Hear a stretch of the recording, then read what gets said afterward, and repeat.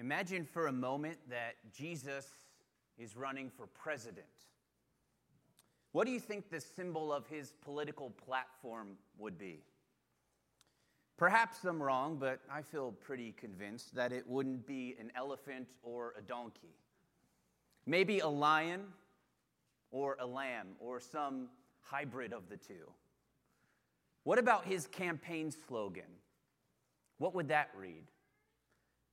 BusinessInsiders.com says, and I quote, "An effective slogan will sum up a candidate's pitch to the country in a few words and be powerful enough to cut through the endless onslaught of information in people's lives."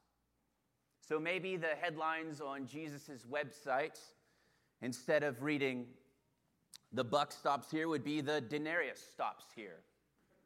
Perhaps you would click on Jesus' website and it would read, "I'm here to make Israel great again." Or perhaps it would say, "Build back the temple." Who knows? Who knows what it would say? Well, Jesus is not running for political office, but all four of the Gospels make a bold political claim. Jesus is king. And if we focus in on the Gospel according to Luke, at least one of these perspectives, may I suggest his slogan is this: Jesus saves sinners. In Luke chapter 4, when Jesus comes and reads the scroll of Isaiah, he says that, quote, "I've come to free captives." Jesus says, "I've come to give sight to the blind and liberty to the oppressed." In Luke chapter 5, Jesus says that, "I have not come to call the righteous, but sinners to repentance." And in Luke chapter 19, verse 10, it says that Jesus came to seek and to save the lost. Jesus saves sinners. Today in Luke chapter 7, we don't just get to hear those words, we get to see those words in action. I love how one pastor expressed the beauty that the Gospels portray. He says, "In the Gospels, we encounter the risen Christ in person. We learn not just about him and what he theologically accomplished for us and what we're supposed to do as a result, but we get to see the sweet lion and the roaring lamb in action, loving people, showing compassion, teaching and discipling, rebuking and correcting, suffering and ultimately dying for us." So today we want to see this sweet lion. We want to see this roaring lamb. So if you have a Bible, please open it to Luke chapter 7. Luke chapter 7, and we will be in verses 36 through 50. And as you're turning there, let me share with you what I've been praying for myself and us as a church and anyone listening for that matter. It's this: that you would see the depth of your sin and brokenness, only then to grasp the immensely deeper forgiveness and salvation in Jesus. And this will transform, I pray that this passage will transform your understanding of who God is and what he's like. Maybe as you look in the mirror of God's word this morning, you see your own heart and perhaps see what you're truly like. And it will also change how you view others around you. So let's read Luke chapter 7, beginning in verse 36. Hear the word of the Lord. One of the Pharisees asked him, Jesus, to eat with him. And he went into the Pharisee's house and reclined at table. And behold, a woman of the city who was a sinner, when she learned that he was reclining at table in the Pharisee's house, brought an alabaster flask of ointment. And standing behind him at his feet, weeping, she began to wet his feet with her tears and wiped them with the hair of her head, and kissed his feet and anointed them with the ointment. Now, when the Pharisee who had invited him saw this, he said to himself, "If this man were a prophet, he would have known who and what sort of woman this is who is touching him, for she is a sinner." And Jesus, answering, said to him, Simon, I have something to say to you. And he answered, Say it, teacher. A certain moneylender had 2 debtors. One owed 500 denarii and the other 50. When they both could not pay, he canceled the debt of both. Now which of them will love him more? Simon answered, The one, I suppose, for whom he canceled the larger debt. And he said to him, You have judged rightly. Then turning toward the woman, he said to Simon, Do you see this woman? I entered your house. You gave me no water for my feet, but she has wet my feet with her tears and wiped them with her hair. You gave me no kiss, but from the time I came in, she has not ceased to kiss my feet. You did not anoint my head with oil, but she has anointed my feet with ointment. Therefore, I tell you, her sins, which are many, are forgiven, for she loved much. But he who is forgiven little loves little. And he said to her, Your sins are forgiven. Then those who were at table with him began to say among themselves, Who is this who even forgives sins? And he said to the woman, Your faith has saved you. Go in peace. Father, as we read your word this morning and receive it, would you use the power of your Holy Spirit to illuminate it for us?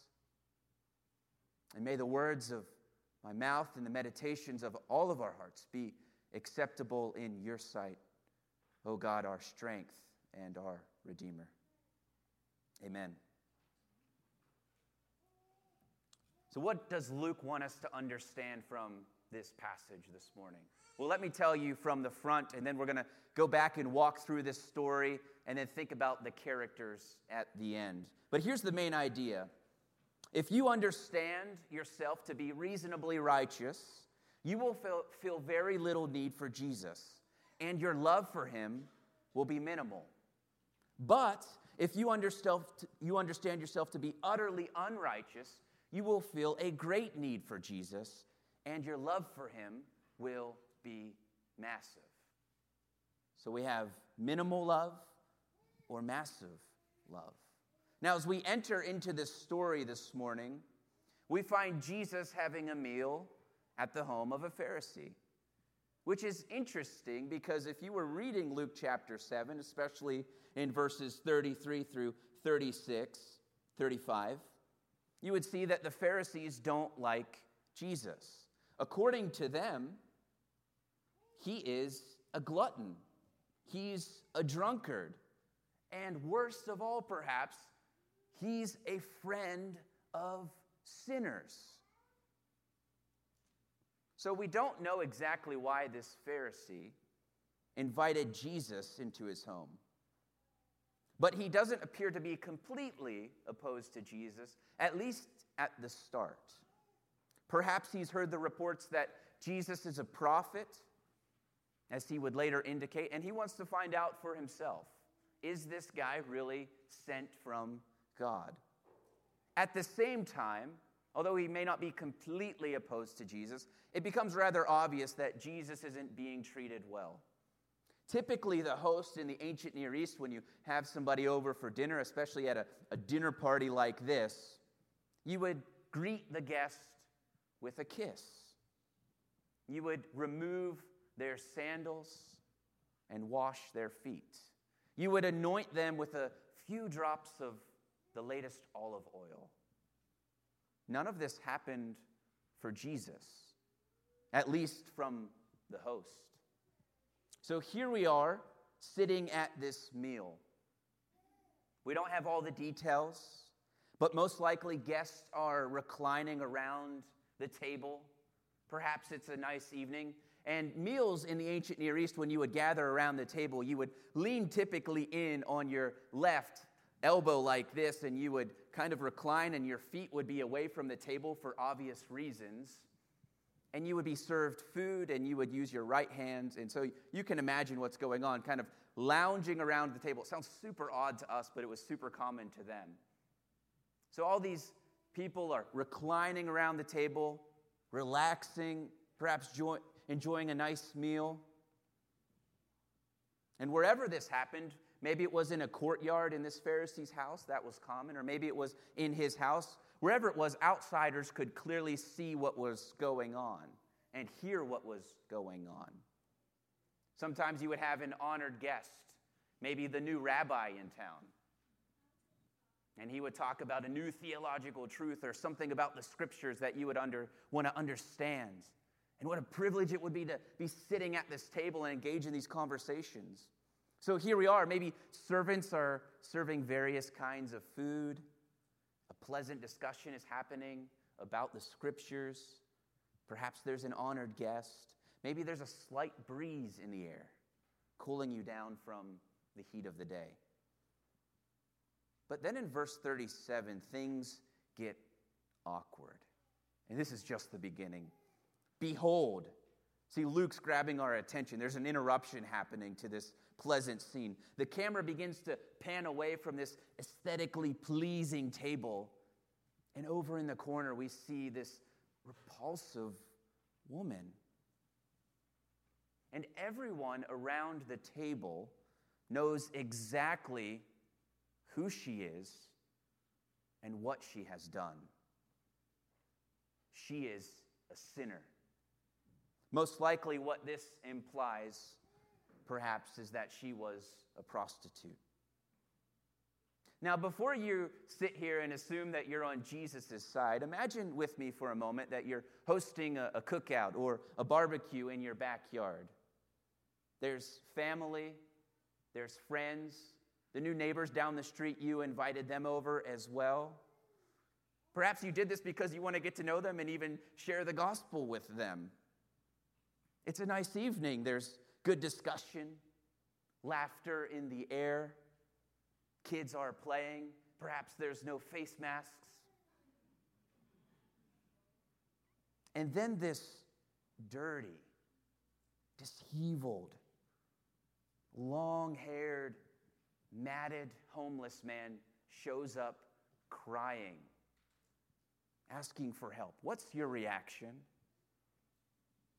Yeah, you feel that in your heart, the need to get him out of there, the fear of he could hurt somebody, we need to get him away. That's what the Pharisees were thinking at this table party, this dinner party. And I think so often we assume we're on Jesus' side, but I wonder if the Pharisees, and we'll think about this further, are not in here for us to look in the mirror sometimes.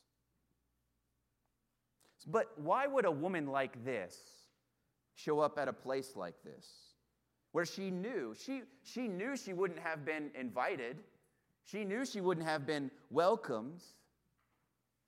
Well, perhaps she's heard the news about this new rabbi.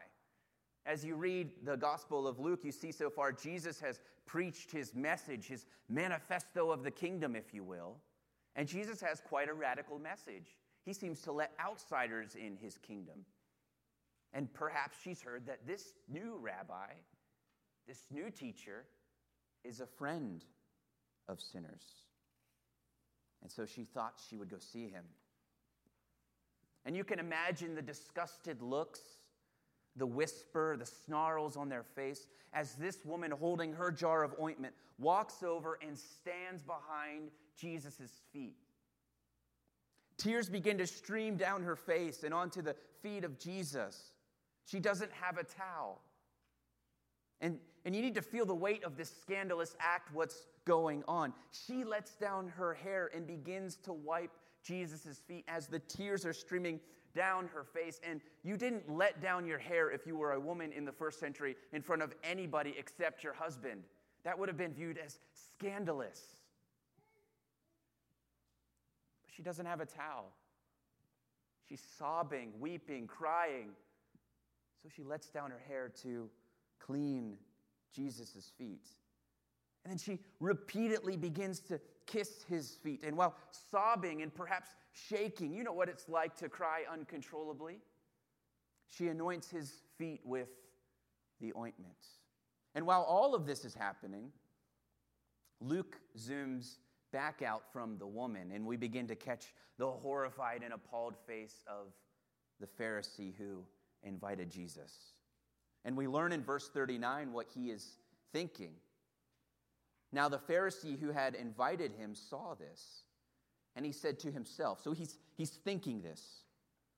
If this man were a prophet, he would have known who and what sort of woman this is who is touching him, for she is a sinner. And as he is thinking this, Jesus looks at him, and he says in verse 40, Simon, I have something to say to you. Up until this point, he's just been called the Pharisee, the Pharisee, the Pharisee. Now when Jesus addresses him, it's personal. Simon, in a sense, glaring into his eyes, I know who you are. And as Jesus shows us, he knows exactly what he is thinking. So Jesus addresses him. Simon replies, say it, teacher. And notice the irony that unfolds right here. Luke wants us to see this. As Simon becomes convinced that Jesus is not a prophet, Jesus' response proves that he is. For Jesus does indeed know the character not only of the woman, but also of Simon. You see the irony? Simon's sitting there thinking in his head that Jesus is not a prophet. Jesus looks across the table, reads his mind, and begins to tell him not only the character of the woman, but of Simon himself. Following the pattern of the prophet Nathan's storytelling to call out King David's specific sin, Jesus, the greater prophet, uses a story to engage Simon. And while the woman is still standing there, this is all still happening, the woman's still standing there, weeping, Jesus begins to hold up a mirror to Simon's heart in verse 41. He tells this story. There was a certain moneylender, and there's two people who owed debt to this moneylender. One owed him 500 denarii, the other 50. A denarii would have been, most estimate, about a day's wage. So think about working 50 days and then think about working 500 days. It's a massive debt. Neither of them had the money to pay this moneylender back. So he forgives debts of both. To which Jesus asks Simon, Simon, which one of these debtors would love the moneylender more? Easy answer for Simon. The one who had the greater debt, I suppose.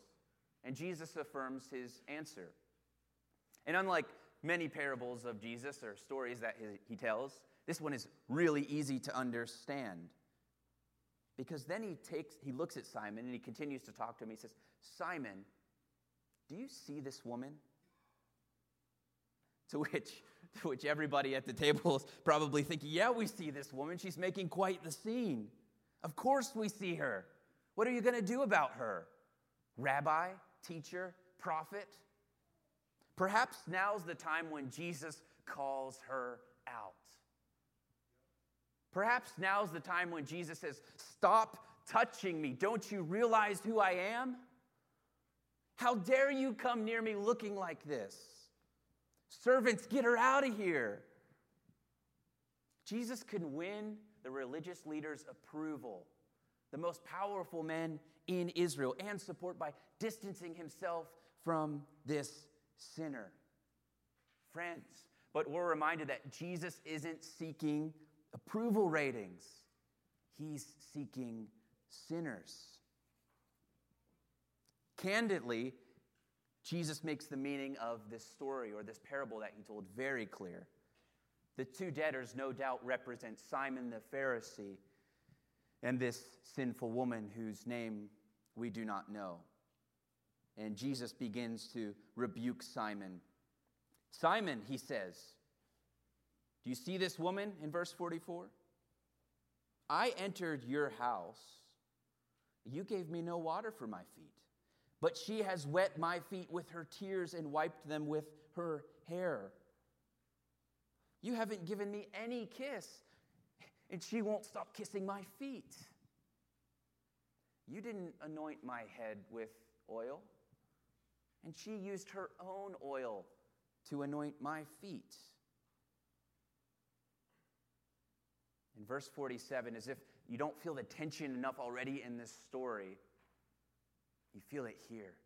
He looks at Simon and he says, Simon, this woman's sins are forgiven.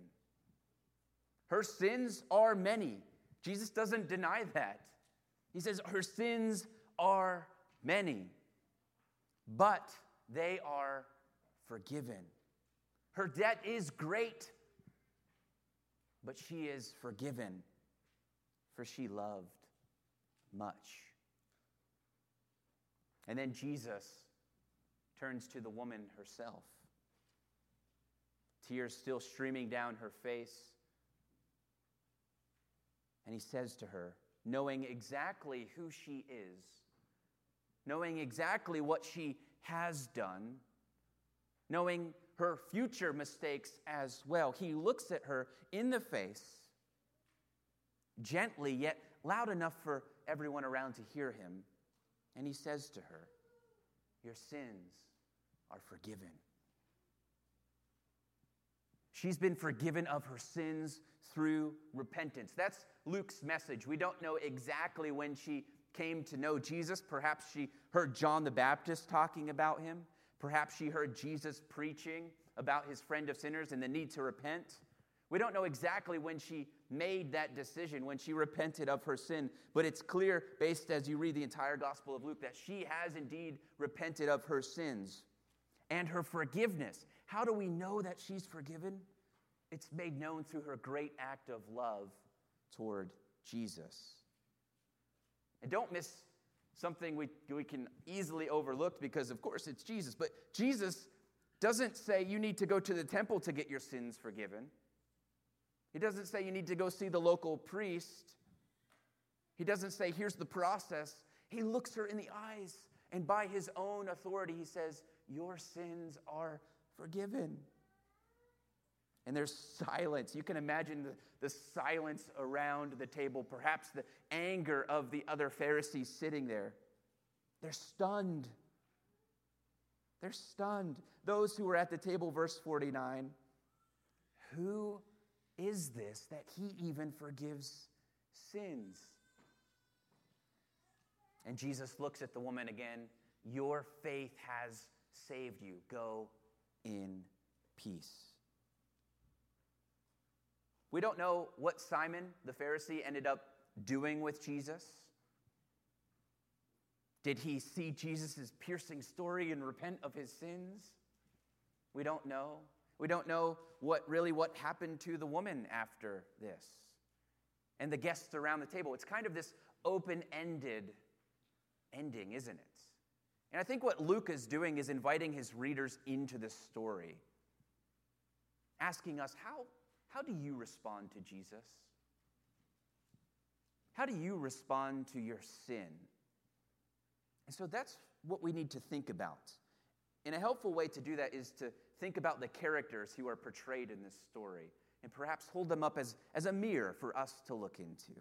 And so let's spend a few moments thinking about the characters that are portrayed in this story. First, let's consider the Pharisee. And the point of the story for the Pharisee is that he completely minimized his debt before God. He does not comprehend his own sin. He minimizes his debt. Now, before we thank God that we are not like this Pharisee, keep this in mind. The Pharisees were devoted to the study and practice of Scripture. The Pharisees believed in a coming judgment and the need to be righteous for that coming judgment. Does that sound familiar? And if we were hosting this dinner party, as I alluded to earlier, and this type of woman showed up, I think my heart would respond, at least tend to respond like Simon. So what does Jesus show Simon the Pharisee, and in so doing teach us? Well, the point of this story isn't to compare the quantity of Simon's sin and that of the woman's. He's not, in a sense, saying, well, her sin's here and your sin's here. No, both are sinners. Both are guilty before God, but only one realizes their great need. That's the point of the story. And Simon has grossly miscalculated his debt before God. And it's evident, it's manifest in the way that he treats Jesus and the woman. So what about you? Do you understand yourself to be a sinner and in desperate need of a Savior? Or do you consider yourself a decent person? I know I'm talking to the choir. I know I'm talking to the church. But Jesus was talking to a Pharisee, a religious leader. He would probably outduel us in our Bible memorization. He would probably outduel us in our church attendance. He would be here at both services every week. So do you consider yourself a decent person? I think it's really easy for us to admit we're sinners. I don't think that's that difficult. We mess up. Nobody's perfect. That would be our campaign slogan. Right? Nobody's perfect. Everybody loves that. But when you start getting into particular sins, okay, where aren't you perfect? Where are you failing? And this is why Jesus, if you just live by outward standards and you're relying on your external righteousness, when Jesus comes along and starts speaking, this is why it's so threatening and terrifying, because he doesn't address those things. He never got involved in these theological debates with the Pharisees when they always tried to trap him. He just started staring into their hearts. And you know what you can do if you have a gaping heart problem before a holy God? Nothing. An extra dose of morality isn't going to help you. Now, don't misunderstand. Morality is a good thing. We want to live righteous, but not apart from the work of Christ. In fact, we can't. What about others? Do you show compassion for sinners like Jesus? Or do you reduce others to their sins, like Simon the Pharisee? He saw this woman, he didn't perceive she's made in the image of God. He didn't remember Isaiah 55 when he says, God is not like us, for he shows compassion. She made those decisions, we might say. She should have known it would have ended up like this. He got involved in the gang. He sold those drugs. He got what he deserved. Or consider your least favorite politician. I know you have one. How do you talk about them? What do you write about them for others to see? Sure, call out sin, but are we showing compassion for sinners at the same time? So when you look in this mirror of Simon, how much of yourself do you see? Because he minimized his debt before God. But we move on to the woman. If Simon minimized or misunderstood or miscalculated his debt, the point of the story is that the woman, she grasped her debt. She understood her debt. She properly understood herself, which is why she abandoned herself to Jesus. She didn't cling to her past filled with sin, failure, guilt, and shame. She didn't care what everyone else would think or say. Could you imagine being in her situation, coming before the religious leaders to come to Jesus? Most of us don't want to raise our hand and say we belong to Jesus. But she didn't care what anyone else thought or said. She didn't resolve to love God better. She met Jesus and was forgiven of her sins. Don't misunderstand what this passage is teaching. It can be a bit confusing, but this passage is not teaching that love is the basis of her forgiveness. This passage is teaching that love is the fruit of her forgiveness. A couple reasons why that's true. Verse 42, if you look at that, notice that the cancellation of the debt comes before the gratitude. In verse 47, Jesus says, "He who is forgiven little loves little." Forgiveness precedes this gratitude or this love. And in verse 50, it wasn't her love for Jesus that saved her. What was it? Her faith, which is another way of saying trust. We love him, as 1 John 4:19 says, because he first loved us. And what Luke teaches us is that true faith happens when someone looks at Jesus, realizes God's forgiveness, and the proof of that faith is love for God. So again, what about you when you hold up the mirror of this woman? Simple question, do you love Jesus? Do you love him? I don't think I have to spend much time explaining what love is, but perhaps a moment. Love is you want to spend time with someone. You want to hear about them. You sacrifice your own needs for the good of them. You want to give your time, your treasure for their good, for their glory. You put them before yourself. You run to a friend if you need them, somebody you love. Do you love Jesus? Has he captured your heart? Perhaps, Christian, you're here this morning and you would say, yeah, I love Jesus, but I feel like I've lost that a little bit. It's hard to get again. I think that's one of the beauties of the gospel is look at Jesus this morning. Stare at Jesus this morning. Loving Jesus is not something that you have to work up by your own strength.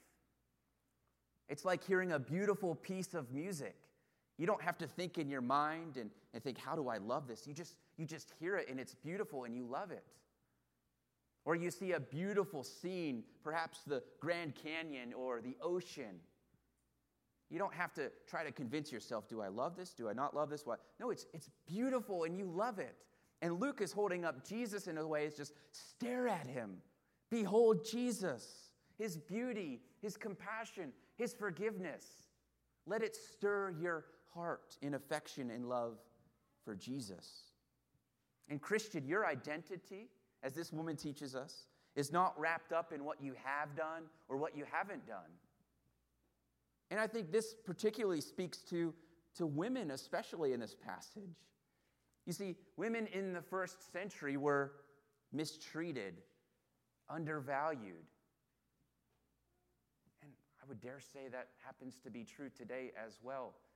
Perhaps from society, perhaps in churches, even by leaders and pastors, evangelists.